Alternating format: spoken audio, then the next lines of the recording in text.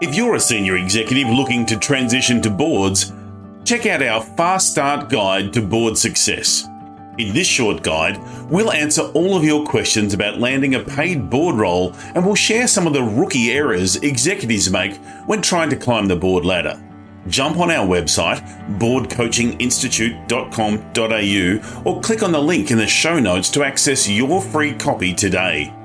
If you're looking for board success, let us show you how. There is a pretty big danger because these people in general, they can push themselves, but the side effect of pushing yourself too much is that you become burned out without even realizing it. It's kind of almost like a catch-22 because these sort of people, they love to just pursue and go for the goal, but if they're not looking after their physical body from what they're putting in, then their mental body and their mental well-being will also suffer. Hi, I'm Sally Parish, Amazon best-selling author of The Essential Field Guide for Company Directors and founder of the Board Coaching Institute. I've been in, on and around boards for over 20 years. And if you, like me, are passionate about the boardroom, then this podcast is for you. And I'd love you to join me on this mission to decode board success. What is it that sets some non-executive directors apart from the rest? How can you enhance your leadership skills so you can be highly effective in the boardroom? And what will it take to make board success a reality for you? I hope you enjoy these episodes as much as I love making them, and that they unlock the secrets for you to gain a competitive advantage and have massive impact and influence in your board roles. Let's get started. So in this episode, we're joined by Shaun Tucker from Healthy CEOs, who has an interesting title, a physical performance practitioner. And today we're talking about mastering your health to win. Shaun works with high-level athletes, CEOs, directors, executives, and business owners, and shows them how to perform in the top 1%. And it's doing some really important work in corporations right now around the mental well-being legislation. So let's dive straight in. Welcome, Shaun. Thanks very much for joining us today. Thank you, Sally. It's such a pleasure to be here. And yeah, wow, there's so much to unpack straight away. I love it. Well, let's start by asking, what is a physical performance practitioner? It's a great question. I think within this space, I consider myself, it is coaching, but the idea of being a practitioner and I suppose physical performance practitioner is really giving frameworks of how this person can construct themselves to be the ultimate sort of version of themselves. So it's not a reliance on, I need a coach to hold my hand for the rest of my life. Once you understand the frameworks of how you are built and how you can master yourself, that's really the key to, creating the life that you really want. I love that. So empowering executives so that they can be the best version of themselves rather than coaching them along the way. Absolutely, yeah. There's, like you said, a lot to unpack here, and we're focusing on wellness today. And wellness for me is one of the big three that I think boards should be working on right now. The other two being ESG and technology. I think when it comes to board work, we've got performance and compliance. And whilst that governance side is really, really important, I think we need to do a lot more in the wellness, ESG and tech space if we're going to be innovative, leading businesses that, set the world on fire, make us one to watch. So let's talk about, firstly, how you work with individuals, and then we can talk about the work that you do within organizations. So within your framework, you're talking about looking at three key areas within our lifestyle. So we've got the mindset, we've got the nutrition, and we've got the movement. And I'm glad that you call it movement and not exercise, because that's the word that sends me running for the hills personally. Absolutely. I can walk all day long, but don't ask me to exercise. Let's talk about those things, because COVID's obviously had an impact on lifestyle. And, for some people that was for good, and for others like myself, not so good. There's a few of us walking around with a few extra kilos and maybe not quite as active as we were. I know a lot of mums in the playground aren't putting their kids through so many activities now. You know, before COVID, they had 3 or 4 activities on the go. And now we've kind of pared that back a bit and the kids are doing less activities. We tend to do less running around now. So talk to me about nutrition and movement for someone that really needs to make a big improvement in that area. What would your top tips be? I think understanding your physiology. So from a very scientific perspective, what is the minimum effective dose for your body to get what it needs from its food and from its activity, so movement, to actually get into a place where you're physically performing better, you're mentally performing so much better than you were before, and life just sort of happens in the way that you kind of almost let go into it. You don't have to, stress about, oh, but this guy up the street's doing this much and I'm only doing this much. It's not comparing yourself to anyone else, but it's just understanding you at a deeper level from that physiological, scientific perspective.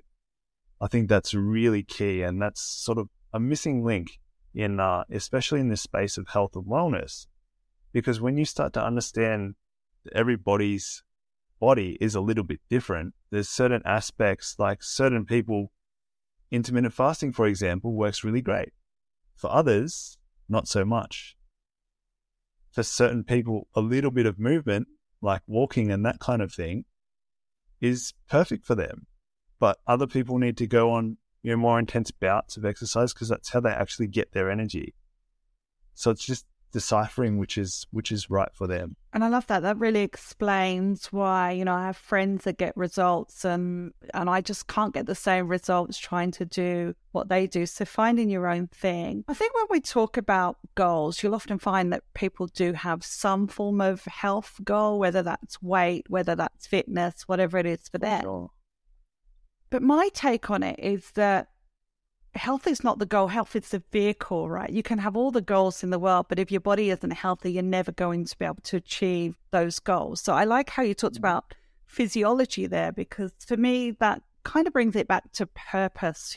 We need to have healthy bodies for the purpose of what we're trying to achieve. And when you bring that back to physiology, that to me makes it, more overarching than just worrying about what I'm going to have for dinner this evening or if I'm going to get to the gym next week. So I love how you do that. We're not well informed on the things that we put into our body, the foods, the drinks, the things that we're eating and drinking every day. There's a lot of misinformation. There's a lot of bad information. Absolutely. How do you start to navigate that minefield? This is an interesting question because we've come so far in terms of we have the information. So with tech, right, with the technology available today, we have the information at our palms, right? It's ready. We can search up on whatever engine you want and just find whatever piece of information or misinformation that you can find possibly anywhere. And this is where it becomes even more complex because you've got people that are thinking that they need to do this, which works for some people, but not all, because once again, it comes back to the individual's biochemistry, but also like the size of their body. It's really difficult to understand where to start. So we actually use a third-party sort of platform here, and they're called PHA, so Precision Health Alliance is the name of the company, and they're formerly known as PH360. And these guys look at, ancient sort of, I would say, Ayurvedic medicine and body types. So Ayurvedic doshas, where it looks at, mesomorph, ectomorph, and endomorph, which most people have heard of, but they don't really truly understand. It's actually the different sort of body types, and this is looking at the length and the circumference of different limbs of the body. And these guys have really just taken this to a new level and looked at the 3 different body types and gone into, well, now there's 6. And each person has a number that correlates to their body type. So when you look at this, it actually comes back to not so much the food you're consuming, but what's more important is actually the time of the day that you're actually eating, you're exercising, And the time of the day when you're eating is actually more important than what you're sort of putting into your body. So when you look at the foundation aspects of, okay, my body is, it's a crusader, or it's primarily ectomorphic, which means that it needs to get quite a lot of carbohydrates in to have the energy for the brain to kind of operate at the level that it needs to operate. And because the brain prefers glucose as a primary fuel source, the quickest way to get that in is through carbohydrates. And so they need carbohydrates all the time throughout the day. So breakfast, lunch, dinner, also snacks as well.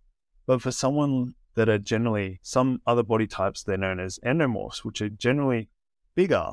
Their frames are a little bit bigger. This actually comes back to the length of their gut. So the length of the gut is a little bit longer, meaning that the food they eat has more time to sit in there and actually be digested properly. So they do a lot better having longer rest period between their meals. Snacking is not such a great thing for this body type either, but it really comes back to, okay, where do you start? This is where I start. Understanding what body type they are, using the software. And there is a free test that you can do, and it's about 80% accurate on their website. And it just gets you in the ballpark of where you need to start swinging. If it was a baseball thing, right? Yeah. So there's different ballparks. Yeah. Once you get in your ballpark, now you can start hitting, home runs. Yeah, I love it. And once you feel a bit of success, then that gives you the motivation to keep going. There's a lot of clients that I work with that do marathons and triathlons. So there are a lot of execs that are super, super focused on the fitness and the well-being. What's the correlation between that healthy body, healthy mind? What's the correlation in terms of getting the outcomes that you want? You talk about master your health to win. How does that happen? Well, it's interesting because most, I would say, people in that area or that role that they're in, especially if they're more keen to do things like triathlons and endurance sort of events, it sort of suggests to me that they're probably one body type more so than the others, which is interesting because when you look at that body type, I'm also the same. So we become very, very focused and goal driven. And almost the emotional intelligence is there, but they're so aware of their own emotions, but what's more important is achieving the goal. Because it's dopamine that is the primary hormone for that body type, which means they can literally just tunnel vision focus on whatever it is that they have as their goal. So they love, these endurance events where it's almost like a linear game. They're just constantly at this level where they can just glide along and get to the finish line. And it's not so much about achieving the goal. It's actually more about the pursuit of the goal that gets these people really fired up. That makes a lot of sense because it doesn't matter what event they complete. They're always looking for the next one. So it's never about the outcome. It's never about arriving at done. And correct, these three clients are all the same. They're always pushing and striving that the three that I'm thinking of right now. So that's a good indication in terms of where the mental wellness comes into this, right? Because they've obviously got the physical wellness, but what about mental well-being? If you're the type of person that keeps pushing and pushing and pushing, what's the danger on that side? There is a pretty big danger because these people in general, they can push themselves, but the side effect of pushing yourself too much is that you become burned out without even realizing it. And this is an area where we definitely specialize in, and is actually recovering people from burnout and burnout prevention. So one of the key aspects of burning out is what happens is you burn out your mineral reserves inside of your body. So mineral reserves are things like, your sodium, your chloride, your potassium, your magnesium. This is what gets burned out when you burn yourself out. So it actually takes quite a lot of effort to not only, get your vegetables and things like that where you get lots of minerals in, but things like salt. So a really good raw salt that you can get into your body that has really, really high quality minerals in it is going to do your body so much better than, just going to get a sports drink that's full of sugar, right? Yeah. So it's kind of almost like a catch-22, because these sort of people, they love to just pursue and go for the goal, but if they're not looking after their physical body from what they're putting in, then their mental body and their mental well-being will also suffer, because they can almost just tune out to the rest of the world. Yeah. So what I'm starting to appreciate during this chat here is that one end of the spectrum, you've got mental health impacting on our ability to eat well and to move. And at the other end of the scale, you've got our mental wellness being impacted by trying to do much in that space. So it's a real balancing act, isn't it? It is, yes. Yeah, this is where they talk about, balancing the yin and the yang. Yeah. Because if you're not resting well, and what happens when your mental well-being is suffering is your sleep goes downhill. Yeah. What's the best way to recover your body physically and mentally? Is sleep. Like depression itself, it's deep rest, like getting into the state of just being able to rest and rest really well to recover your body. This is the key.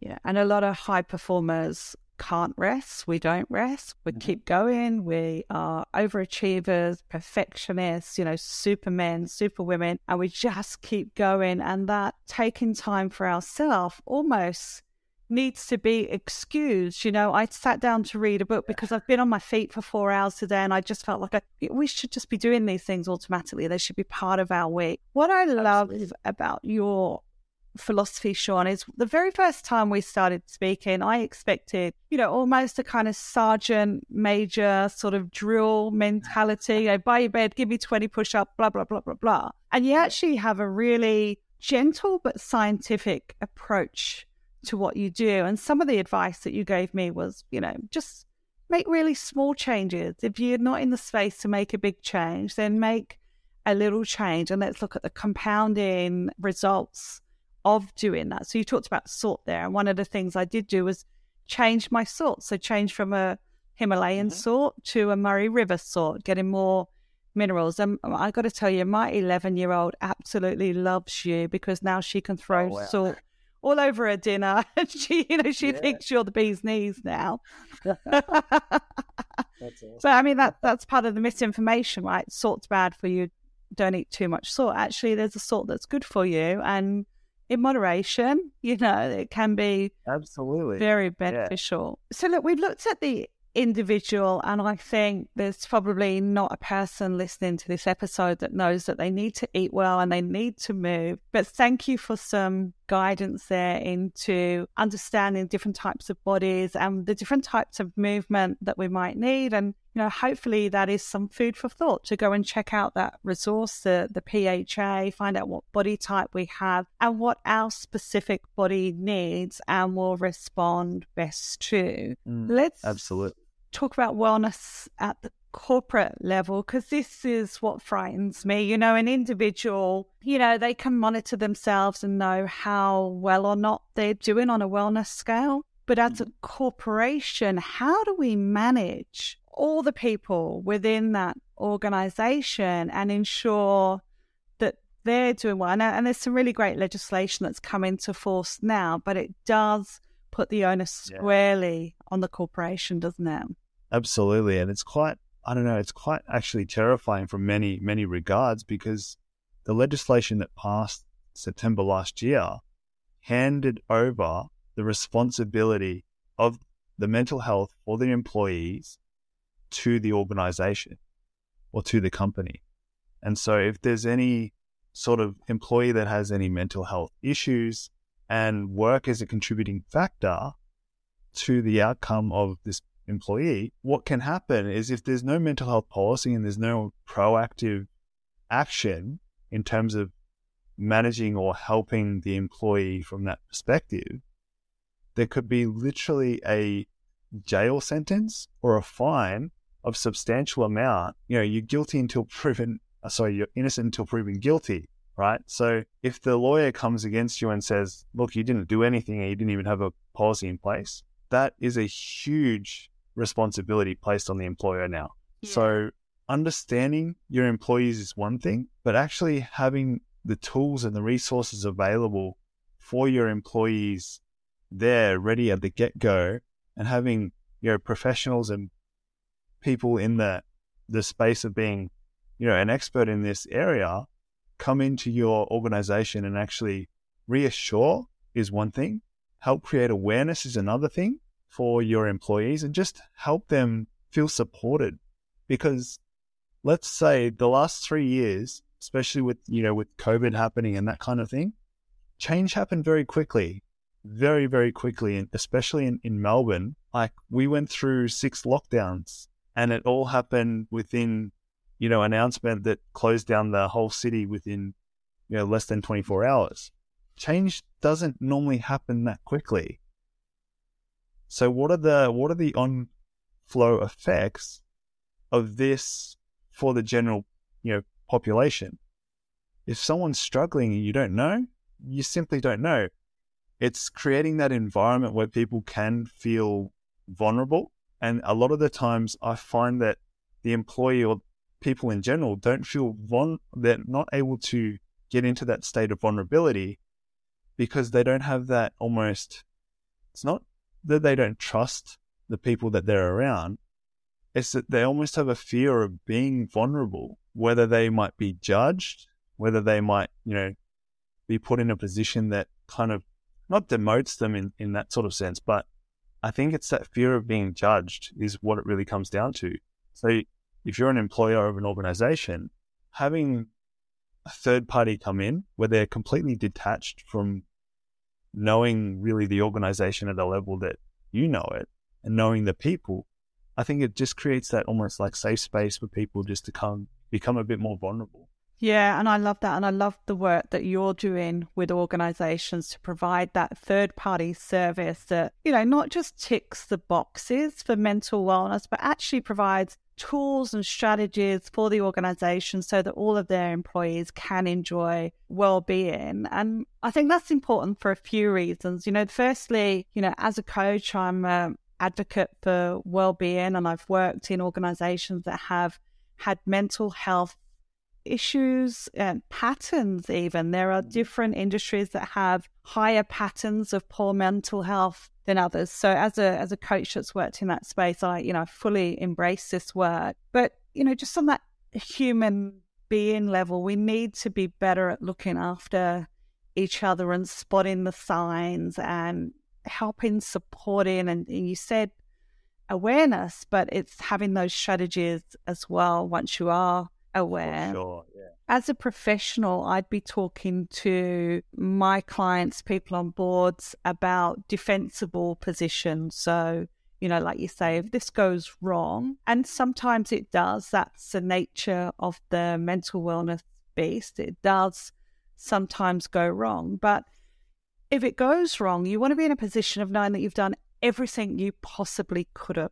That you took every step, that you took the advice, you took the guidance, you wrote the policies, you made sure the policies were effective in the organization, you monitored them, you threw enough resources at them for them to work. And that's truly what a defensible position is. It's not, what went wrong, but it's how did this go wrong. So if you work on a board and you want to sleep at night, I would really looking at what would be your defensible position around the current mental well-being practices that you have in place in your organization. Yeah, absolutely. But bigger than that, Shaun, right? Take the legislation away and take away, the need for this and why we should be doing it. But the opportunities that come with an organization that do have, high regard for well-being. What do you know about those types of organizations? What are the results that they see?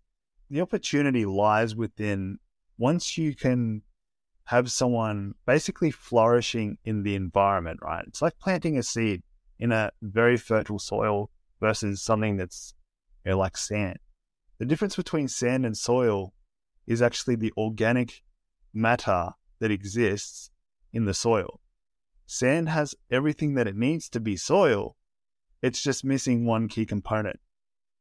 And I feel like that's a huge disconnect, but also opportunity within the organizations that are ready to kind of allow their employees to flourish, right? Because if you go and plant that seed and you just put it in the fertile soil, well, whatever you've just planted can turn into like whatever you want it to be, right? So if you planted an apple tree, well, it's going to turn into a beautiful big apple tree, given that you water it and allow it to continue to flourish. Whereas if you just go and put it in the sand, what's going to happen? Yeah, I love that analogy. Yeah, I love it. I love it. And that word flourish, I mean, that really summed it up for me. If I have an organization and I've got employees that are flourishing, they're engaged. They're bringing me opportunities for growth. They're telling me where things can go wrong with a positive mindset to fixing those. They're part of the success plan. You know, they're part of wanting to win. They're loving their environment. I want flourishing employees in my organization. Right. Yeah, so that's a beautiful word. I love that you've said that. Shaun, thank you for sharing just some of those insights. I know that we've only scratched the surface. I wanted to talk about my coffee addiction and how you reliably inform me that I'm actually drinking mold. So maybe people should check you out and find out a bit more about that. But that certainly helped me with my coffee addiction to know that I was enjoying mold more often than I should. Can't unlearn, right? Can't unlearn, can't unsee. Yeah. But, you know, small steps really do make the difference, but having the information around the right steps to take and that information being relevant to you and your body type and how you're built and how you function, I think that's really, really vital information. So if you're listening today, whether you're an executive just looking for improvement for yourself, or whether you're an executive looking to bring about positive change in your organization around the areas of well-being, check out Shaun Tucker and the incredible work that he does over at Healthy CEOs. Shaun, thanks very much for joining us today. Thank you so much, Sally. It's been an absolute pleasure. Thank you. Thanks very much for tuning in. I'd love to know what you thought of this episode and what you took away from it. I'd also love to know what topics you're interested in hearing about in the future and which experts you think should be featured on this Board Success podcast. If you enjoyed listening, please share with your colleagues who might also have an interest, and make sure you click to follow or subscribe to be advised of our upcoming episodes. In the meantime, if you're a leader or a successful executive and you're looking to launch your board career, or if you're an established non-executive director and you're ready for the next level, check out the resources we have available for you on the website at boardcoachinginstitute.com.au. Until next time, here's to your board success.